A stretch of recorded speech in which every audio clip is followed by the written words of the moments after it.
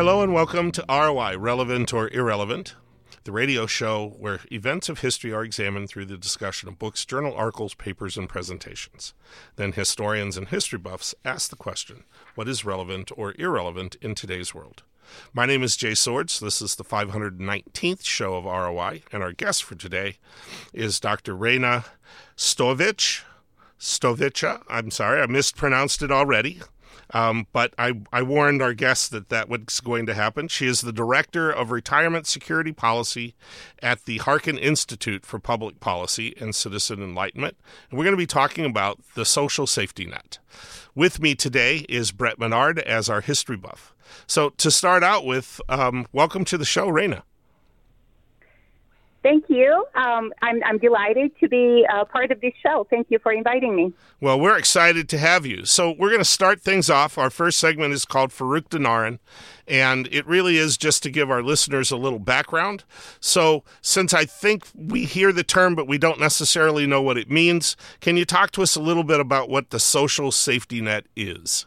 Yes, absolutely. So the social safety net refers really to a lot of public programs and policies that we have in place that are designed to support people during different periods in their lifetime when we can describe their situations as being vulnerable, in need of financial assistance, possibly in need of any other kind of assistance at that period of time in their lives. So some big social safety net programs include, at the federal level, Social Security, which is a contribution-based retirement savings program, but it is also an insurance program because it insures both against the risk of early death and also insures people from running out of money, so for the risk of longevity in their old age. It provides benefits to survivors, such as children and spouses of people who die early in their working years. And also it protects women, for example, who are employed either part-time or they have been homemakers, so it provides a retirement benefit to women after their spouses retire. So that's one big example of a social safety net program. Another big federal one is Medicare, which is the health insurance program for people over 65 and also people with disabilities. There are many other programs that also address other needs such as food stamps, housing vouchers, just to name a few. Okay, so when we're talking about, because your specialty is dealing with retirement and the retirement social safety net, and we've been seeing on the television commercials now talking about 50% of African Americans can't afford to retire, or minorities have 25, 50, 75, whatever the commercial is, less to retire on than the rest of the population. So my question is, how does the social safety net, how is that affected by those things like individual savings and so forth and so on? Because I think there are people who sort of think, well, you should be saving all the time, and it's the individual's responsibility to do those things. So how does this play out if I am disadvantaged either economically or discriminated against or whatever? How does this play out into retirement? Well, that's actually an amazing question, and it's going to take us probably about 3 hours to get to the bottom of it. But I'll try to give it a quicker answer, right? So I think you're making some really excellent points, and trying to prioritize here what I would like to mention. One is that Social Security really provides a floor. It is one of our most successful public policy programs that has almost eliminated poverty among the elderly. However, it is simply that. It is a floor. So the sort of the tiered structure of Social Security is that replaces more income at the lower end of the income distribution and less as your income is increasing. Now, some people might say, oh, okay, that's interesting. However, at the higher end of the income distribution, actually individuals are living longer. So in terms of what we call lifetime benefits, they actually get more in lifetime benefits because they're collecting Social Security benefits until the end of their lives and then possibly passing on any other benefits to their spouses. So that's Social Security. It definitely makes sure that people are not absolutely hungry and on the street. However, it is not enough, right? So the question about the disparities is that the second tier of the retirement savings equation were employer pensions. And unfortunately, access to employer pensions is not equally distributed. So we've recently published a brief on this, but there is a lot of research in this space. But the average is basically that about 50% of employees do not participate in an employer retirement savings plan that is designed to supplement the income that they would receive from Social Security. And they do not participate for a variety of reasons. They may not have access, which again is where it is not equally distributed. So small employers, nonprofits, small businesses are having a hard time offering this kind of benefit. And then service occupations, again, all of these are also correlated with income, so lower income occupations tend to not have the same access to retirement savings plans. So this is sort of one of the mechanisms. It's a big one. And the other one is that if you're a part-time employee, there are a completely different set of rules for your eligibility. You have to wait a longer time to be eligible. Secure 2.0 changed that and shortened it a little bit, but still the gap in terms of eligibility between full-time employees and part-time employees is one thing. Every time you change a job, there is usually a wait period for you to be eligible for this retirement savings plan. So all of these basically accumulate or add on to each other to create this discrepancy.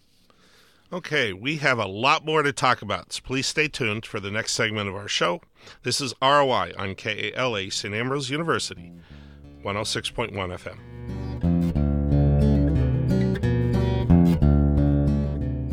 In times of joy,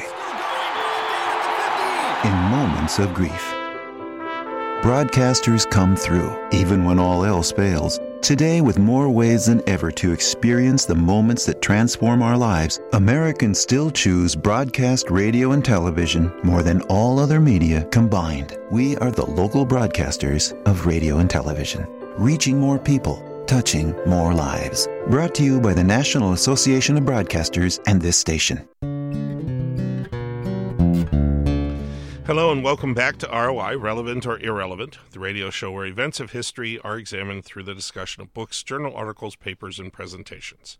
Then historians and history buffs ask the question, what is relevant or irrelevant in today's world? My name is Jay Swords. This is the second segment of our show, referred to as the Kitchen Table. Our guest for today is Dr. Rayna Stoycheva, Director of Retirement Security Policy at the Harkin Institute for Public Policy and Citizen Engagement. And we're talking about the social safety net. Our history buff today is Brett Monnard. Brett, start us off. Gladly. So, Rayna, at the end of the last segment, you talked about the various employer retirement plans that some people participate in. Can you tell us the difference between a defined contribution and a defined benefit plan? Yes, absolutely. So the defined benefit plans were predominant up until the 1980s as the main employer retirement savings plan.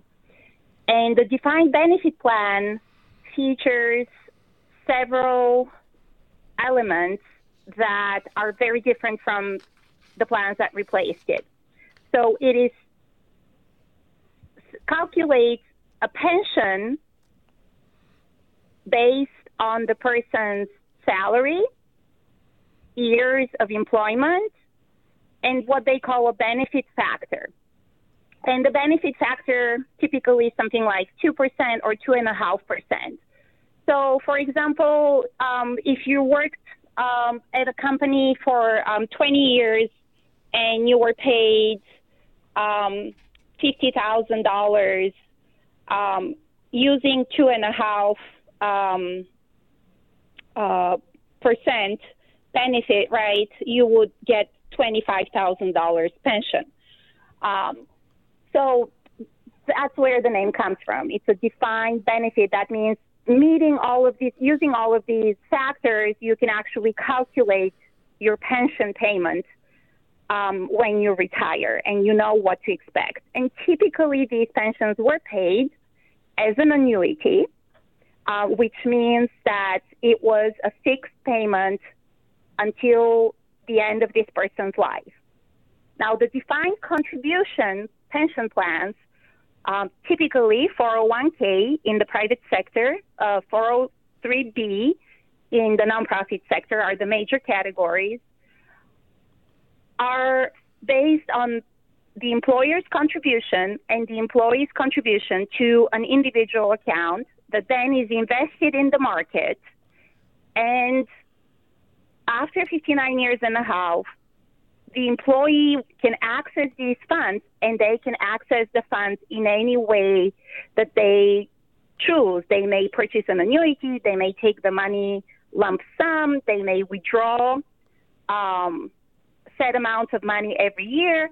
And so the main difference between the two plans is that one, the defined benefit guaranteed an income for life. The defined contribution requires that the person makes decisions about the money that had been accumulated in those accounts in terms of how to draw down the money to make sure that they have enough and that currently and that also it lasts.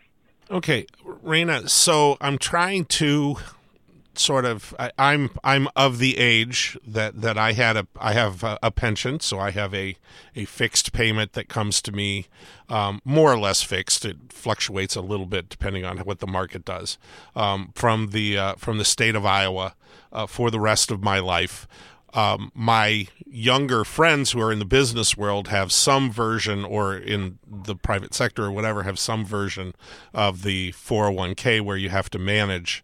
And then it seems to me there's a third group who have neither of those things, who worked in entry-level jobs or worked at small businesses where those kinds of things weren't readily available.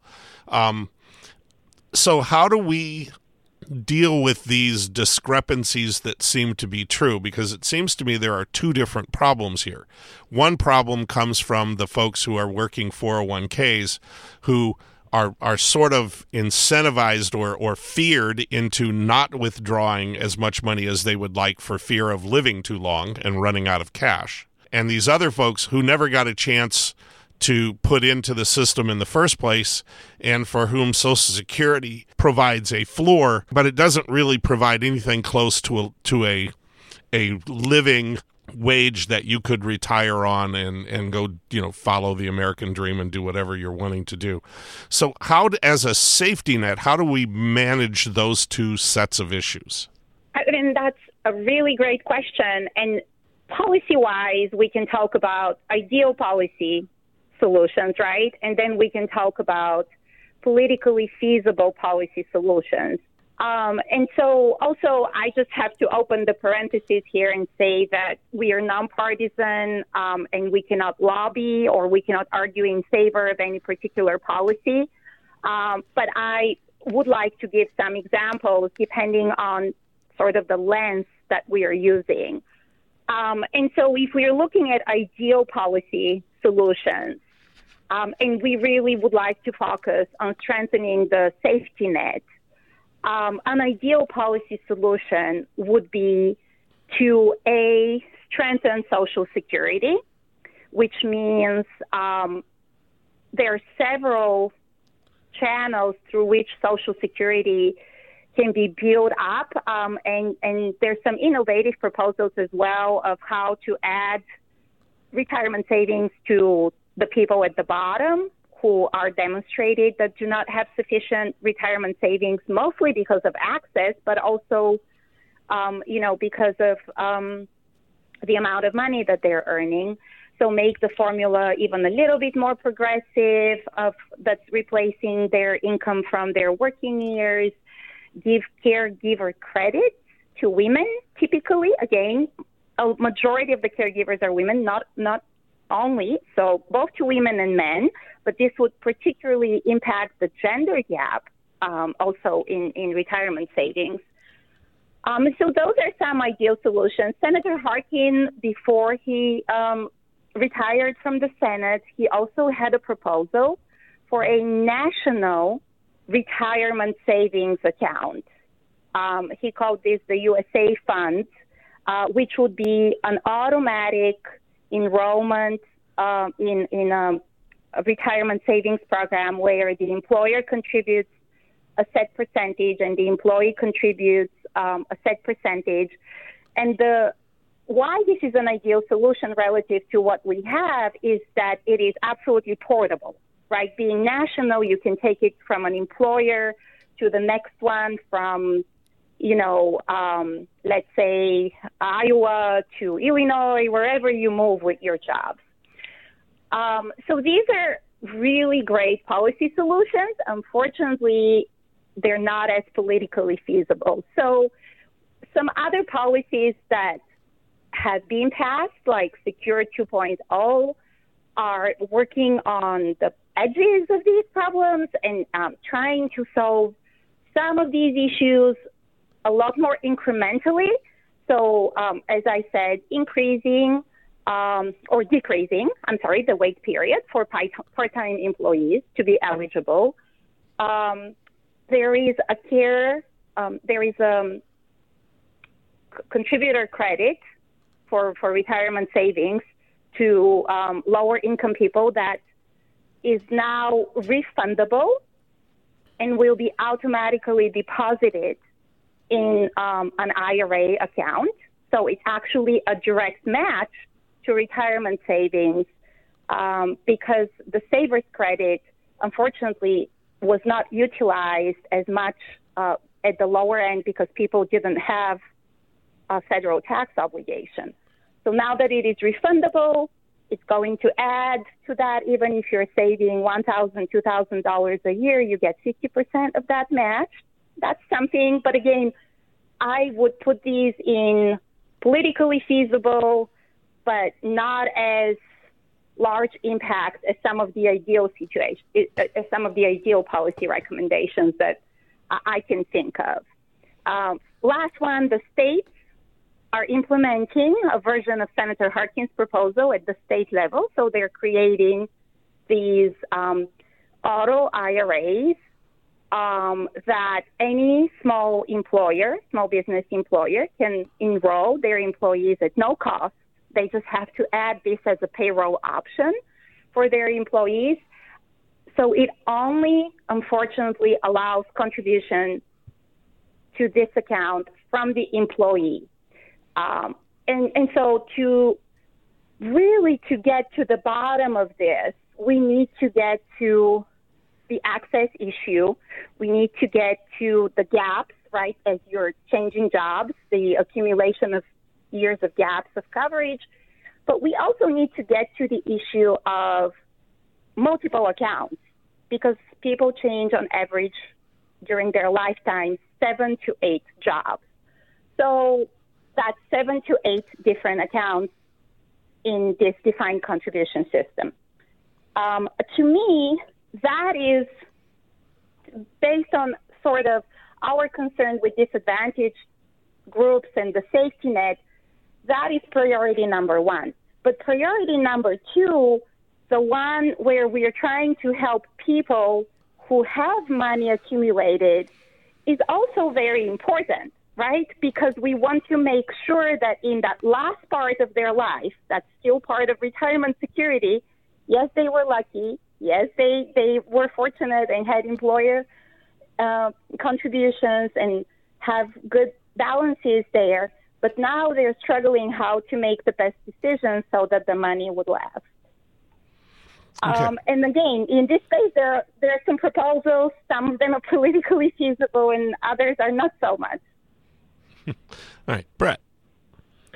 So one of the ideas I've heard tossed around is states allowing citizens to buy into their state pension plan.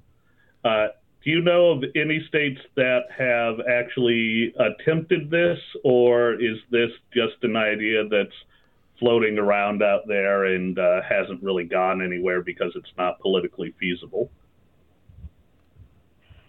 I am not aware of any particular legislation that is focused on people being allowed, who are not state employees, right? Being allowed to buy into the state plan.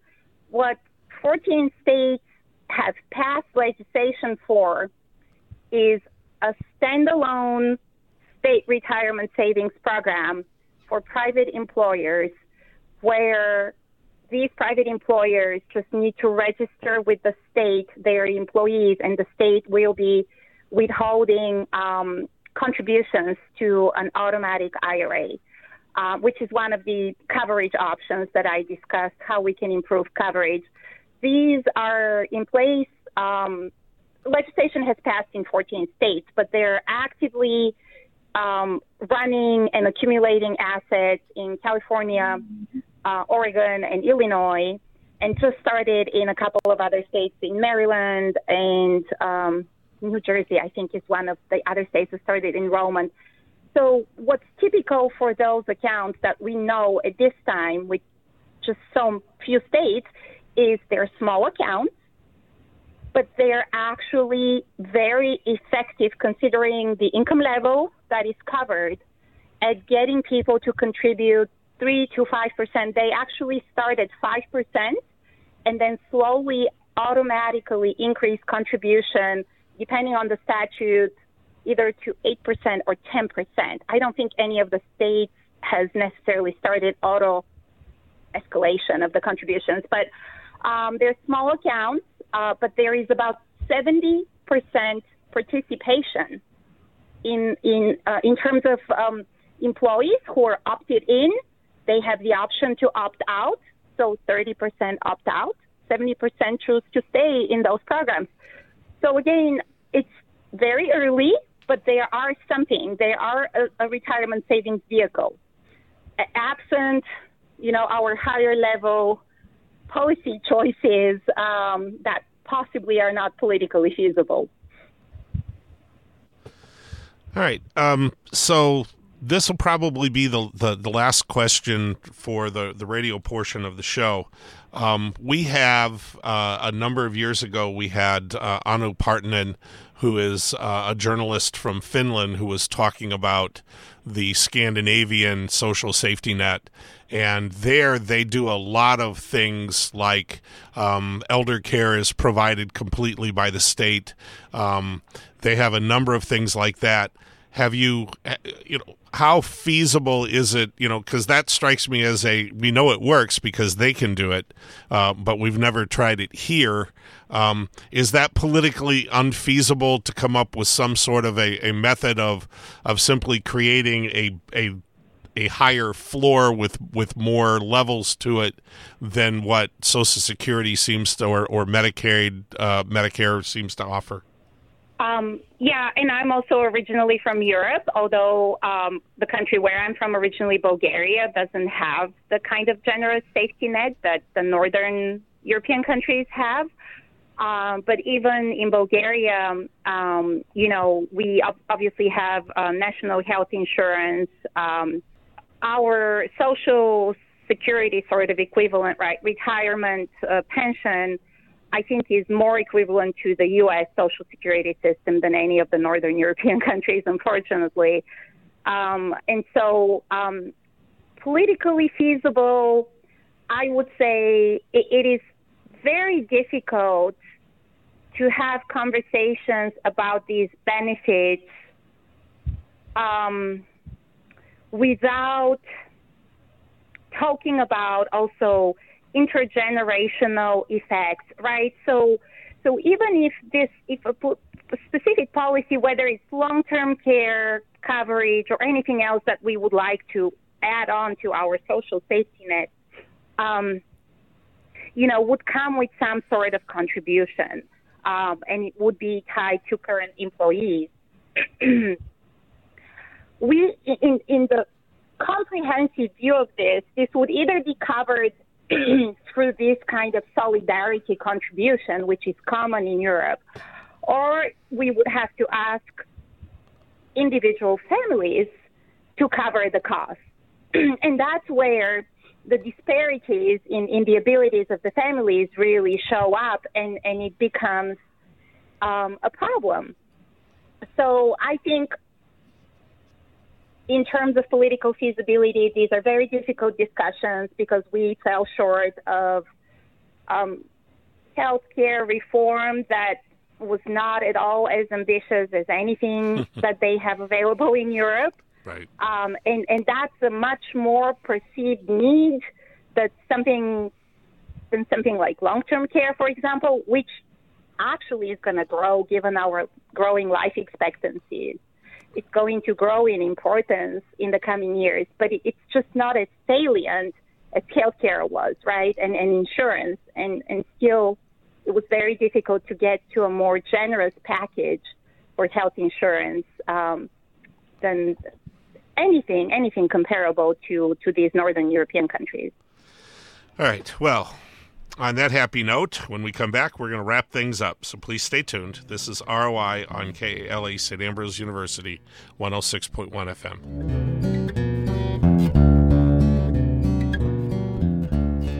You're listening to Relevant or Irrelevant.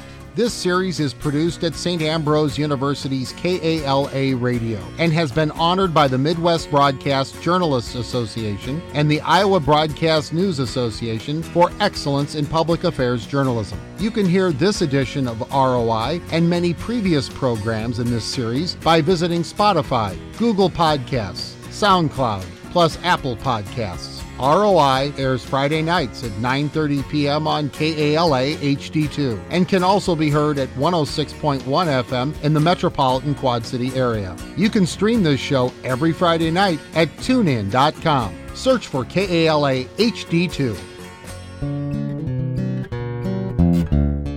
This concludes our 519th show of ROI, Relevant or Irrelevant. Our producer and engineer is Dave Baker. Our program manager is Rick Sweet.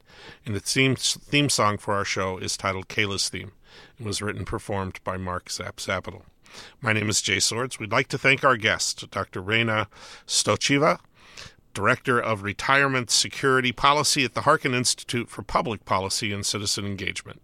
We've been talking about the social safety net. The history buff for today was Brett Monnard. This is ROI, Relevant or Irrelevant, on KALA. The views expressed on this show are not necessarily those of St. Ambrose University or KALA. We would like to wish all of our listeners the great Basutu proverb, Hotza Pula Nala, peace, reign, and prosperity. And remember, historians are horrible fortune tellers. Good night.